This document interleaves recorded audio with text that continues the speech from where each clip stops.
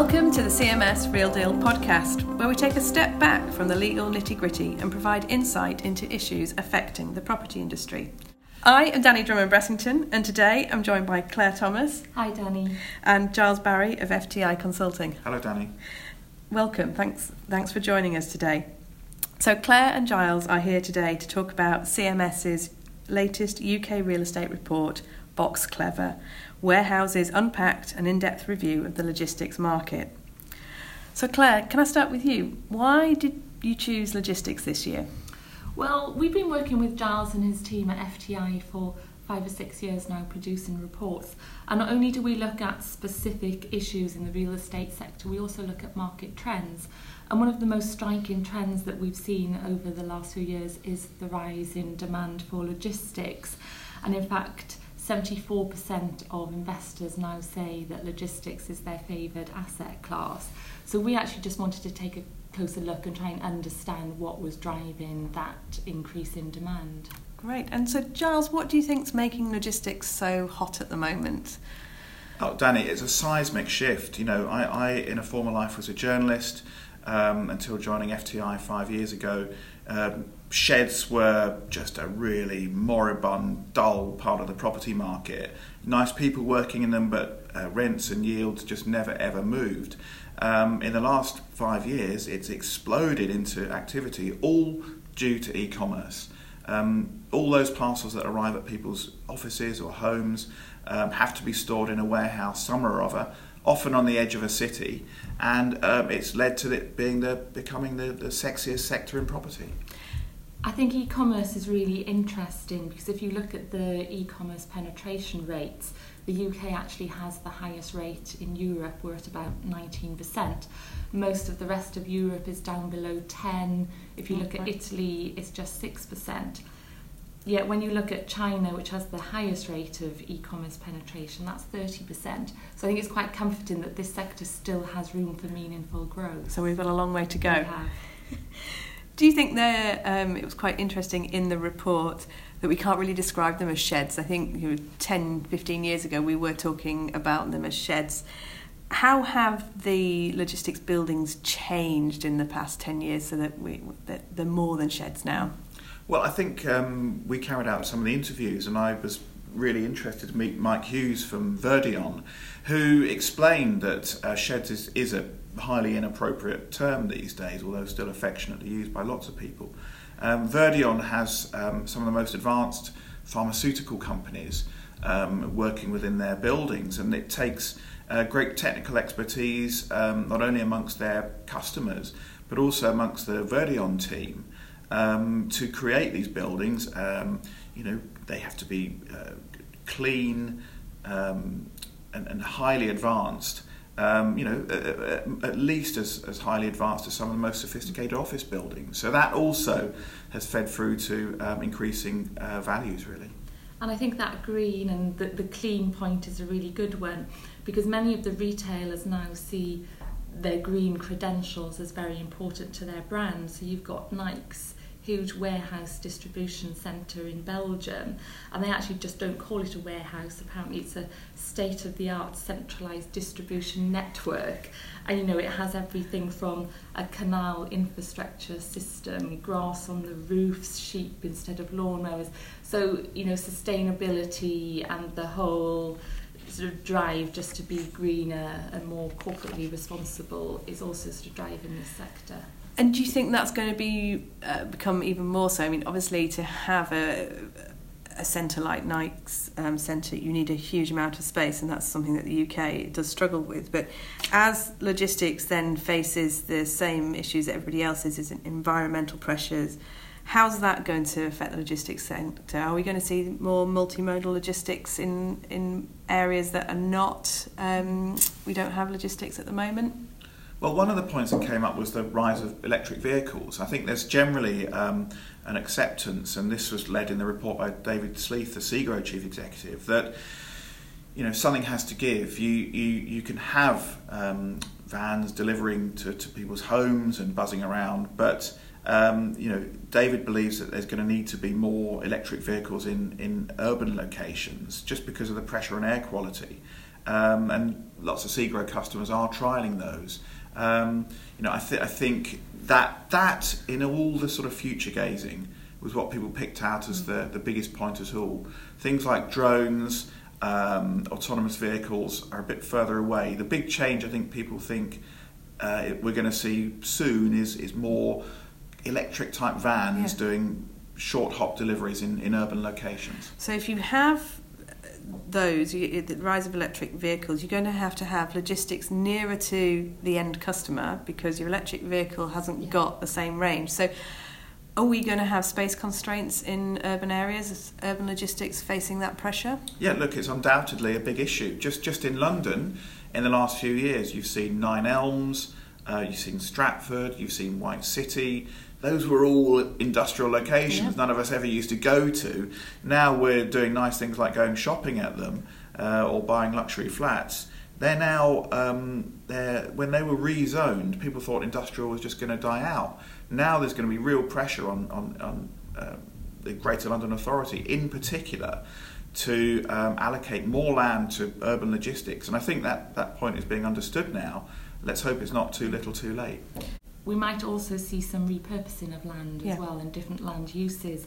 So, for instance, in terms of offices within the city, I don't think we need as much car parking now. So you might see basement car parks being used for urban logistics. Something I'd also really like to see is logistics embracing the sharing economy. We've had WeWorks revolutionise the way that we occupy our offices. We could see logistics operators sharing their space in a sort of Airbnb for sheds. So we've got there's space out there for a disruptor into the logistics sector, is what you're saying. And do you think we will start to see sort of the Asian model of logistic warehouses going up and being multi-storey, as opposed to sort of the moment we're broadly yeah, absolutely. One level? In our survey, we surveyed both real estate professionals but also retailers, and almost all of them in both sort of subsectors expected demand for taller warehouses to increase. And do you think, you talked about utilising basements of office blocks, do you think we'll see logistics going down as well? I saw in the US, in your report you referenced Kansas City, which obviously in America they're not short on space, but 10% of logistics space is underground in Kansas City, which is phenomenal, I found. And in Asia as well, where there is more constraint on space, they've already started to go underground. So we've just talked about space as being a constraint on the logistics sector, and we've got to think creatively to get around that. What about other barriers for this industry? We've talked about the fact there's space to grow. The e-commerce penetration still has a way to go. I was interested in your report that you were talking about getting the goods to the end customer, but there's about 45,000 driver vacancies still to be fulfilled. Do we see a staffing issue? I've got to mention Brexit. Is that going to change that? Giles, what do you think? Yeah, it's a really, really good point. And again, perhaps that will speed up the need for autonomous vehicles. It's chicken and egg, isn't it? Lots of people are probably not applying for driving jobs because they've been told they won't exist in a few years' time. But actually, there is a great demand for it. I think Brexit is perhaps a worry to this sector if there was to be the hardest or no deal Brexit, because no matter what the developers say, if trade begins to slow down or goods don't flow across the UK border, that could cause them problems. It probably wouldn't hit them in the short term, but in the long term, it could lessen demand for some of these warehouses. And it's not just goods that will be the potential issue, it's also the movement of people as well, because the warehouse sector actually employs the second highest number of people from outside the UK and from the rest of Europe, only second to the food and drinks industry. So we could have a real problem depending on what sort of Brexit we end up with. So do you think then there's a role for technology to fulfil some of those things? We talked about drones, and actually the report's quite clear, and the people you interviewed that we're not going to be seeing the skies full of drones making deliveries to the end customer. But what about in the warehouses? How's technology going to be used to sort of do jobs that perhaps humans were doing 2 or 3 years ago. Well, already, it's not obvious to most of us, but within an Amazon warehouse, there is an incredible level of robotics. You know, you have these little machines whizzing around on the upper floors or the mezzanines of warehouses going to pick out goods. Again, it goes back to this point that these are really advanced buildings that have to have quite serious levels of power available to them as well. Seagrove's East Midlands Gateway up near Leicester has got 10 times the power that was needed some years ago at these type of buildings, just because you got the robots within them flying around. Yeah, there's a really great YouTube video of a Alibaba warehouse in China, and they've introduced a driverless transport system, and they've actually reduced their labour costs by 70%. Wow. Yet they've tripled their output. That's incredible. Yeah. So there's a lot more technology then to come back, because Ocado obviously is cited as one of the one company that's invested heavily in technology, and that it can fulfil a 50-item grocery order in under 5 minutes. I mean, that's just incredible now, and it's only going to get faster. I think time is very important, both in terms of the supply chain and making that move quickly, but also the delivery time to the end user. I think same-day delivery is now just completely normal, but we expect, or the retailers and the real estate developers that we surveyed actually expect delivery within an hour to be normal within the next 2 years. Wow, that's just I mean, we all want it now. We had quite a fair amount of people among the retailers. 23% believe that by 2020 people would be expecting orders within 30 minutes. So that's almost a quarter of people, of retailers, are expecting to get stuff to people in half an hour, which is just amazing, isn't it? And that really will lead to, as Clare says, repurposing of buildings in the West End. Office buildings in the West End, maybe, of London, might need to have floors and floors of space given over to what might be called a warehouse. Wow. And that's quite interesting, actually, in terms of the retailers recognising how demand for faster delivery is increasing. Yet when we surveyed whether they thought demand for urban logistics would increase, 86% of the real estate professionals thought that it would, but only 55% of retailers did. Yet it's urban logistics that allows for that fast and efficient last mile of delivery. I think the other interesting point on that is those deliveries within half an hour, that I think in most cases is absolutely nothing to do with vans or vehicles. That has to be. In fact, one of the people we polled said that we interviewed, said that she had some toothpaste delivered to her in less than an hour from Amazon, I think. She was flying off to a business trip and needed it quickly and couldn't leave her desk. That was basically brought to her by hand. So I think this is people either on bikes or literally running around bringing stuff to people, which is interesting, isn't it? So it doesn't necessarily mean more vans. It can just be people fetching and carrying. That's just incredible, the way that to imagine that change and getting it to your desk so quickly. Moving slightly, looking at technology in a different sense, what about blockchain? Everybody's talking about blockchain, how that's going to revolutionise any sector that you're working in. What do you think the impact of blockchain is going to be on the logistics sector? Clare? I think it's going to make a difference in the supply chain.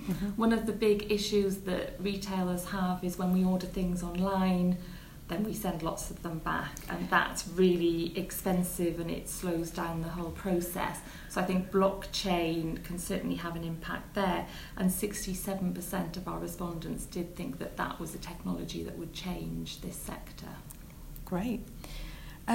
So just to conclude, it'd be really fascinating to hear from you what you think is the most exciting thing on the horizon for the logistics sector. Giles, if I can start with you in the next few years. I think it's just the increased growth. I mean, there is generally a feeling in Britain that it will get to 30% of shopping in the UK. Some people say 50%. I really don't believe that. I think that the town centre will reinvent itself. You know, it's by common consensus overshopped. This could lead to a kind of rejuvenation and a reinvention of town centres. But as Claire said earlier on, I think there's space to grow here. There's going to be more and more demand, and those companies that are at front and centre and in the lead on this, I think they've still got a bright few years ahead.